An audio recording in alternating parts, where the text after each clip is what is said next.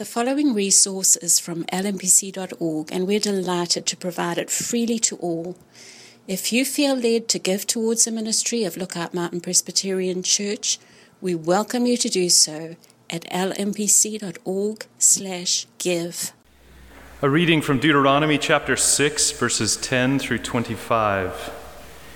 And when the Lord your God brings you into the land that he swore to your fathers, to Abraham, to Isaac, and to Jacob, to give you with great and good cities that you did not build, and houses full of all good things that you did not fill, and cisterns that you did not dig, and vineyards and olive trees that you did not plant, and when you eat and are full, then take care lest you forget the Lord, who brought you out of the land of Egypt, out of the house of slavery.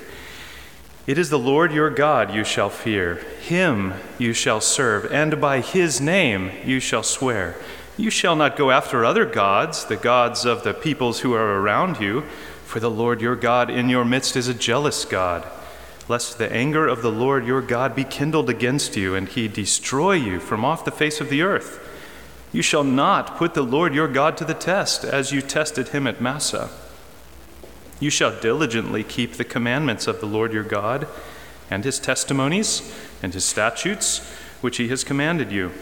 And you shall do what is right and good in the sight of the Lord, that it may go well with you, and that you may go in and take possession of the good land that the Lord swore to give to your fathers, by thrusting out all your enemies from before you, as the Lord has promised. When your son asks you in time to come, what is the meaning of the testimonies and the statutes and the rules that the Lord our God has commanded you? Then you shall say to your son, we were Pharaoh's slaves in Egypt, and the Lord brought us out of Egypt with a mighty hand. And the Lord showed signs and wonders, great and grievous, against Egypt and against Pharaoh and all his household before our eyes. And he brought us out from there, that he might bring us in and give us the land that he swore to give to our fathers. And the Lord commanded us to do all these statutes, to fear the Lord our God for our good always, that he might preserve us alive as we are this day. And it will be righteousness for us if we are careful to do all this commandment before the Lord our God, as he has commanded us. This is the word of the Lord. Please be seated.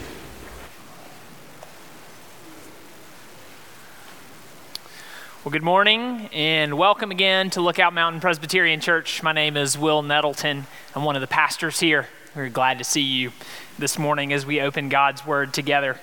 We are continuing our study in the book of Deuteronomy this morning, and if you are new with us or perhaps just need a refresher, Deuteronomy is about the second giving of the law. So at this point in the story of the Old Testament, Israel has been delivered from slavery in Egypt. They spent a year at Mount Sinai where they were given the law, the 10 Commandments, the first time. And at that point, they made a covenant with God that they would obey his laws, which of course they immediately broke. And so that generation was punished. They spent 40 years wandering in the wilderness until all of that disobedient generation died off. And now finally, the next generation is on the edge of the promised land, preparing to go in. And so far in Deuteronomy, Moses has been recounting all of that history. And now he's beginning to teach the law to this second generation, to reteach it to them before they go into the land. And in this morning's passage, we see why Israel needs all of these reminders, why they need to have the law brought before them yet again. Moses tells them there is danger ahead. There is danger ahead. You can see our outline there in your bulletin. In the land that they're going into, Israel is going to be presented with all sorts of reasons to turn from God. And Moses reminds them why they must obey God and follow him. Their obedience is to be rooted in reverence of who God is and gratitude for what he has done. Reverence in who he is, gratitude for what he has done, that he has redeemed them. He brought them out of slavery to bring them into this promised land. And that is why they are called to obey him. So that will be our roadmap this morning, how we'll try to navigate the text together. Before we dive into it, let me pause and pray, and we'll ask the Holy Spirit to bless our time in God's word together. Let's pray.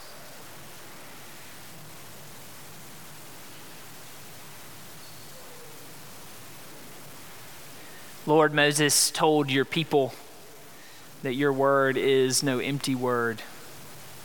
It is no vain word. It is our very life. We know that we do not live by bread alone, but on every word that comes from your mouth. And so we have gathered this morning as your people, the sheep of your pasture, and we long to be fed, Lord. Your law is perfect, Lord, reviving the soul.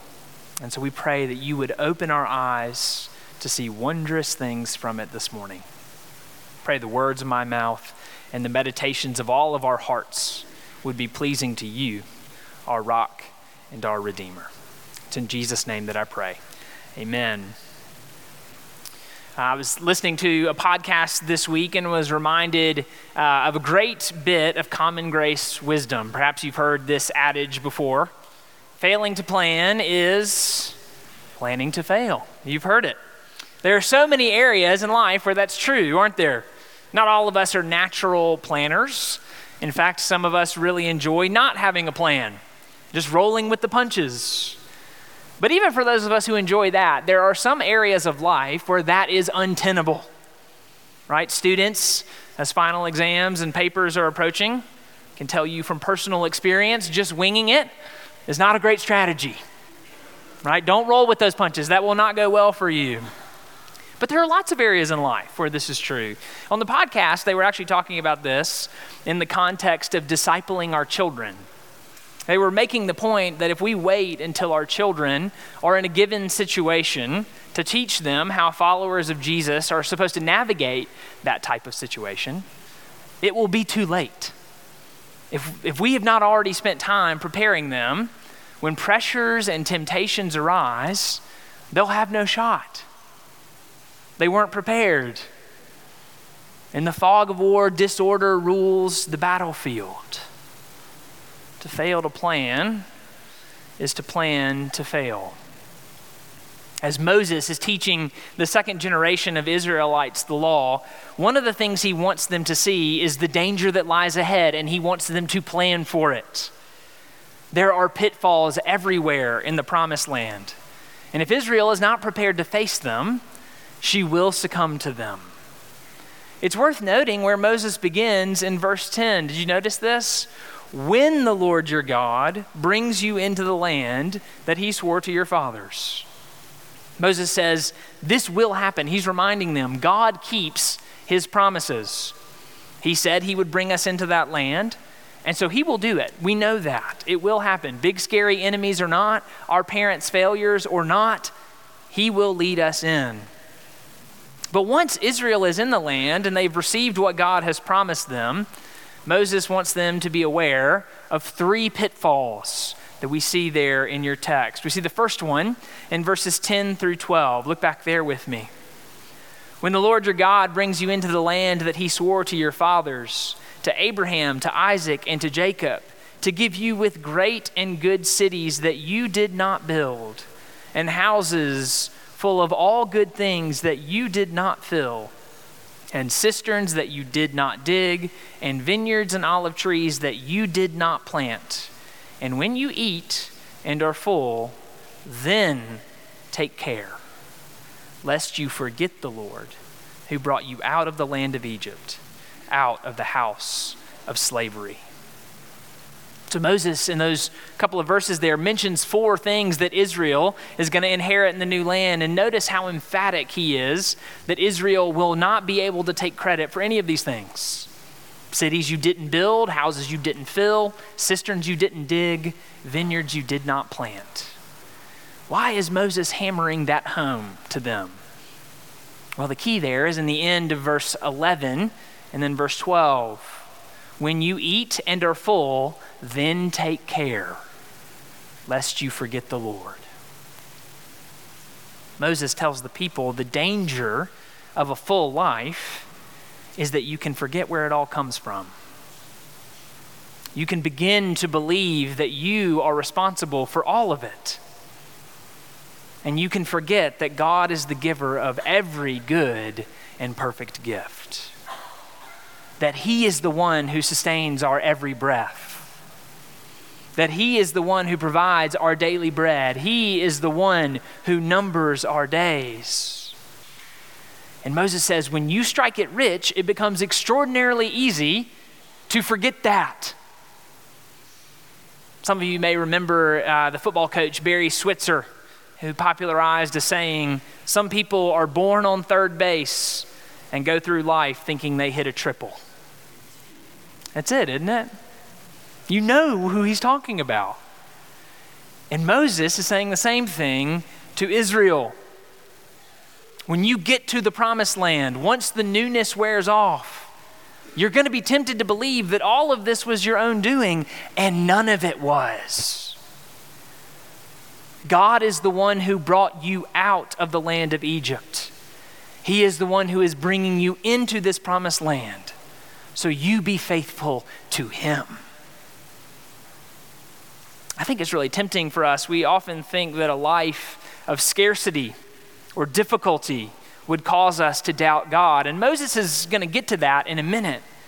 But it's fascinating to me that he begins by warning Israel about the danger of a life of affluence.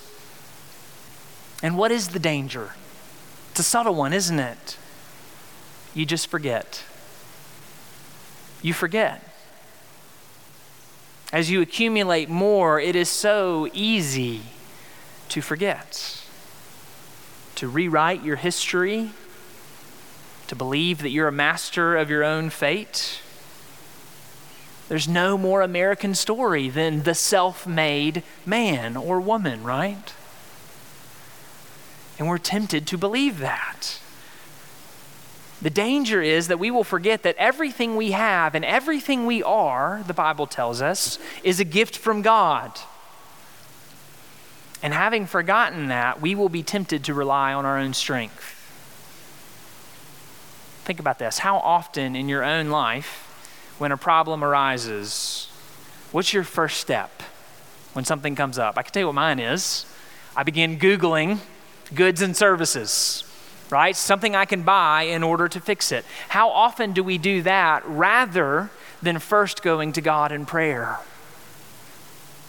For many of us, prayer is the last resort once none of the purchases have worked. Maybe you've heard someone say, when God is all you've got, you find that God is all you need. What would be the inverse of that truth? When you've got a lot, you may find that you do not need Him at all. You may be tempted to believe that you do not need Him at all. Moses warns the people as they are going into the promised land, fullness can lead to forgetfulness. I don't know that I can think of a more appropriate thing for us as a church, in a church like this, in a community like this, in a country like this, to reflect on. We have been blessed with extraordinary blessings. Have we forgotten where they have all come from? Or do we look to God with gratitude and thankfulness for His provision? Moses says that's a pitfall. As you go in, you must be prepared, or else you will forget. Moses gives another warning in verses 13 through 15. If you look back there with me, Moses warns Israel against worshiping the gods of the people around them. If you know the rest of the Old Testament, you know this is going to be the central issue for Israel. The forgetfulness that affluence brings makes them vulnerable to the pressures of the culture around them. Having forgotten God, they allow idolatry to creep in. It is the danger in living in a land of plenty. The gods of the plentiful land start to look pretty good. And I don't think it's hard to see the application to our own situation, is it? We too live in a land of plenty. It is easy to fall prey to the idols that surround us. Perhaps for some of us, that's the idols of comfort and conformity. And so you feel the pressure to begin to bend on the Bible's ethical teachings because we want to go along to get along. We want to be comfortable. And so we conform. For others of us, it may be the idolatry of winning and winning at any cost. So instead of following the way of Jesus and loving our enemies, blessing those who curse us, praying for those who persecute us, we begin to fight the way everyone else around us is fighting. We begin to mock and belittle and despise those who disagree with us because we want to win. Moses tells the people, when you get into the land, do not go after the gods of the peoples around you. Do not give in to the pressures that surround you. Do not let the affluence lead to a forgetfulness that leads to idolatry. Finally, in verse 16, Moses mentions one more pitfall that they will need to avoid in the promised land. And it's difficulty and hardship that leads to a cynical doubt. Look back at verse 16 with me. He says, you shall not put the Lord your God to the test as you tested him at Massah. Moses there is referring to an incident back in Exodus 17 where Israel had no water. They'd been delivered from slavery in Egypt, but there was no water around them, and they began to complain. And more than complain, they began to accuse God. Exodus 17 says they actually tested God by saying, is the Lord among us or not? They didn't pray for water. They didn't plead with God or remind him of his promises. They cynically threw his words back in his face. God had said he would be with them, and in effect they say, well, then be with us. How about some water? And Moses tells this next generation of Israelites, you must never do that. You must never let your circumstances, however dire, turn your prayers acidic. Notice the order of these warnings from Moses, that fullness that leads to forgetfulness, which leads to idolatry, which when things go bad, leads to cynical doubt. This is not to say that we are never permitted to doubt or to lament hard circumstances, but there is a difference between wrestling with God and testing God. There are many psalms of lament where the psalmist wrestles with God and is very honest. Psalm 44 comes to mind. Awake, why are you sleeping, O Lord? Rouse yourself. Do not reject us forever. Why do you hide your face? Why do you forget our affliction and oppression? So the Bible doesn't shy away from giving us language for those moments in life when it feels like God has forgotten us. God actually gives us language in his word to pray back to him in those moments. But there is an important difference between that and letting our hearts turn towards cynicism. There is a massive gap between where are you, God, and some God you are. And Israel at Massah tested the Lord. Their circumstances drove them to a cynicism that led to doubt. So those are the three pitfalls that Moses is warning this generation about as they prepare to go into the promised land. Plan for these. Do not let affluence lead to forgetfulness. Do not let that forgetfulness lead to idolatry. And do not let that idolatry lead to cynical doubt. How are they to do that? How are they to avoid these pitfalls? And we see in verses 17 through 25, and also get a little preview of it in verse 13, Moses gives them a twofold remedy to these very real dangers. Moses encourages them towards obedience. So in verse 13, he says, fear the Lord and serve him. In verse 17, he says, diligently keep the commandments of the Lord your God. In verse 18, he says, do what is right and good in the sight of the Lord. And this obedience is to be rooted in two realities: reverence and redemption. Who God is and what he has done. So look at that first one, obedience rooted in reverence. One of the reasons Moses gives that Israel ought to obey is who God is. He is the one they are to fear. He really brings us home in verse 15. Look back there with me. The Lord your God in your midst is a jealous God, lest the anger of the Lord your God be kindled against you, and he destroy you from off the face of the earth.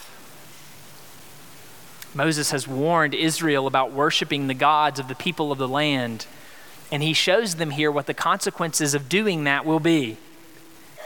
God is driving those people out because of their disobedience. If you remember our early studies in the first chapters of Deuteronomy, we saw this.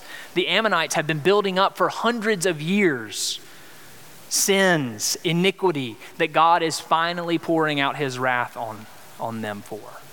He is driving them out of the land. And God says, if you want to worship like them, if you want to live like them, then you will be treated like them. If you persist in following them, I will do the same thing to you. I have to confess, I'm of a generation that doesn't particularly like talking about the judgment of God. We don't mind talking about judgment. We like judging other people. Really good at canceling people. We love doing that. We don't necessarily love all of the judgment talk in the Bible. I think that could be some cultural influence on us. But it's an unavoidable truth repeated throughout the scriptures. God is not going to let the injustices and evils of this world go unpunished. And if we insist on aligning ourselves with evil, God will honor that choice. Moses says one of our motivations for obedience is a reverence for the holiness and justice of God. One reason we must avoid these pitfalls is that falling into them puts us on the wrong side of the living, holy God. And that is a terrible place to be. Moses says, do not align yourself with those that God is pouring out his wrath on because of their disobedience, or you will find yourself in the same situation. And that would be terrible news if Moses did not give another motivation for obedience in verses 20 through 25. Because the other thing that Moses says is that this obedience is to be rooted in redemption. Look back at those verses with me. Moses sets up this imaginary scenario where in future years, a young Jewish boy asks his parents, in essence, why do we have to follow all of these laws? What's the meaning of all of this? Why do we have to do this? And before we move on to the answer, it's important to point out that the question assumes that the parents were observing and teaching the law, what we talked about last week. Without that, without the observance, the question never comes up. And so just before we move on, I just want to ask, do our lives raise the question? Do our lives raise the question, why? Are our children or our neighbors asking why we live the way that we live? In 1 Peter 3:15, the apostle writes, but in your hearts honor Christ the Lord as holy, always being prepared to make a defense to anyone who asks you for a reason for the hope that is in you. Yet do it with gentleness and respect. Always be prepared to make a defense to anyone who asks you. What's the assumption there? That you are living in such a way that someone will ask, what's the deal? Why do you have so much hope in a hopeless world? Are we living lives that raise the question? Moses draws up a hypothetical situation where a son is asking his parents a similar question. This son has heard his parents teaching the law and he watches them observing it and he says, what's the deal? Why do we do all this? And what answer are they supposed to give when the son asks that question? Look back at verses 21 through 23. Let me just read it. Then you shall say to your son, We were Pharaoh's slaves in Egypt, and the Lord brought us out of Egypt with a mighty hand. And the Lord showed signs and wonders great and grievous against Egypt and against Pharaoh and all his household before our eyes. And he brought us out from there that he might bring us in and give us the land that he swore to give to our fathers. And the Lord commanded us to do all these statutes, to fear the Lord our God for our good always, that he might preserve us alive as we are this day. And it will be righteousness for us if we're careful to do all this commandment before the Lord our God as he has commanded us. So the answer to the child who asks, why do we do this, is to point back to the story of redemption. We were slaves and God brought us out. We've said it so many times in this Deuteronomy series and particularly in our 10 Commandments series, but we have to keep repeating it. Notice the order. Why does Israel obey? Is it to earn their salvation? No, it is not. They obey because they have already been redeemed. God has brought them out to bring them in, and so they obey. They do it for their good because God has commanded it. This is the pattern we see all throughout the scriptures, Old Testament and New Testament. God graciously acts to redeem a people. Those redeemed people are then to gratefully respond in loving obedience. And that loving obedience leads to even further blessing. That's the virtuous cycle that we see throughout the scriptures. Why do we obey? God told us it's for our good, and he has rescued us. And so we trust him. That's true for Israel, but of course it's even more true for us. The rescue they had in the Exodus was pointing forward to Jesus' Exodus. God led them through the waters, but Jesus has led us through the waters of God's wrath, and we have come out the other side unscathed because he has lived the life we ought to have lived and died the death for sin we ought to have died. And because Jesus has done that for us, now we will follow him anywhere. As one of the disciples said to Jesus, where else would we go? You have the words of life. He gave himself for us, so we'll follow him anywhere. There's a story from the end of World War II about an American soldier, actually from Knoxville, Master Sergeant Roddy Edmonds. He served in the 106th Infantry. And Roddy was captured early on in the Battle of the Bulge, Hitler's last great offensive at the end of the war to try to break through the Allied powers.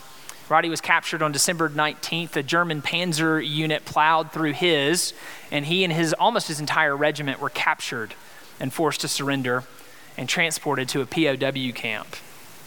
Roddy Edmonds was the senior enlisted American soldier at the site. And so as such, he was the conduit between the American soldiers and their German captors. In late January, the camp's commandant, Major Siegmund, ordered Roddy, who was a Christian, to identify all the American POWs who were Jewish. And he ordered him to have them come stand out front on the parade grounds the next morning.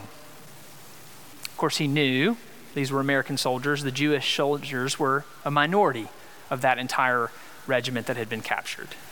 So he assumed there would be a couple hundred standing there on the parade grounds the next morning. The next morning, Master Sergeant Edmonds ordered every single American prisoner of war in the camp to assemble outside the barracks for Siegmund. When Siegmund walked out to the courtyard, he found 1,275 men assembled with Roddy Edmonds standing in front of them. Siegmund was furious. He walked up to Edmonds and he started snarling at him in English, "You will identify the Jews immediately." And Edmonds replied, "We are all Jews here." Enraged, Siegmund took out his pistol and he threatened to shoot Roddy, who refused to back down. He said, in effect, if you intend to kill the Jews, then you will have to kill all of us. And then he went on to explain, the war is almost over. You're going to lose. And if you kill 1,300 American POWs, they are going to hunt you like a dog. And Siegmund backed down that day. What's really interesting about the story to me is that Roddy Edmonds actually never was honored for this in his life. He actually died in 1985, no one knowing the story. His son found his journals after the fact and began looking for some of the other survivors and corroborated the story. This man went to his grave an unknown hero. His courage saved the lives of more than 200 Jewish soldiers that day. And 3 months later, after that day, he and all of the other Americans were rescued by the Allied forces. It's a remarkable story. Can you imagine being one of the American Jewish soldiers on that day? At the risk of his own life, a senior officer who was not Jewish and men in arms who were not Jewish stood up with you and said, "We are all Jews." What kind of loyalty would you feel for a man who did that for you? Friends, our story of redemption is even better because God himself identifies with us. He who knew no sin became sin for us in order that we might become the righteousness of God. So why do we keep the law? We fear the Lord. We don't want to experience God's wrath. Yes, yes, yes. And he has saved us. He brought us out of slavery to sin and death. He has brought us into everlasting life with him. How will we not follow him with everything that we have if he says it's for our good? We will plan to avoid every pitfall of affluence and idolatry and despair because we are following him, the one who gave himself for us. So friends, let us obey. Let us obey God's commands because they're for our good. Because he is our God who is to be feared. And because he is our God with us, who brought us out to bring us in. Amen. Let me pray for us before we sing. Our God, we thank you that you have made provision for us in your Son, that you identified with us, Jesus. You were tempted in every way we are, yet without sin. And for the joy that was set before you, you endured the cross. Lord, would you shape us into the kind of people who obey you, not to get something from you, but because we have everything from you already in your Son. We ask for your Spirit's help as we seek to go out into this world for people to encounter the way we live and have questions, to ask about the reason for the hope that is within us, because we have a God who has delivered us. Would you help us, Lord, to follow you with everything that we have? We pray these things in Jesus' name. Amen.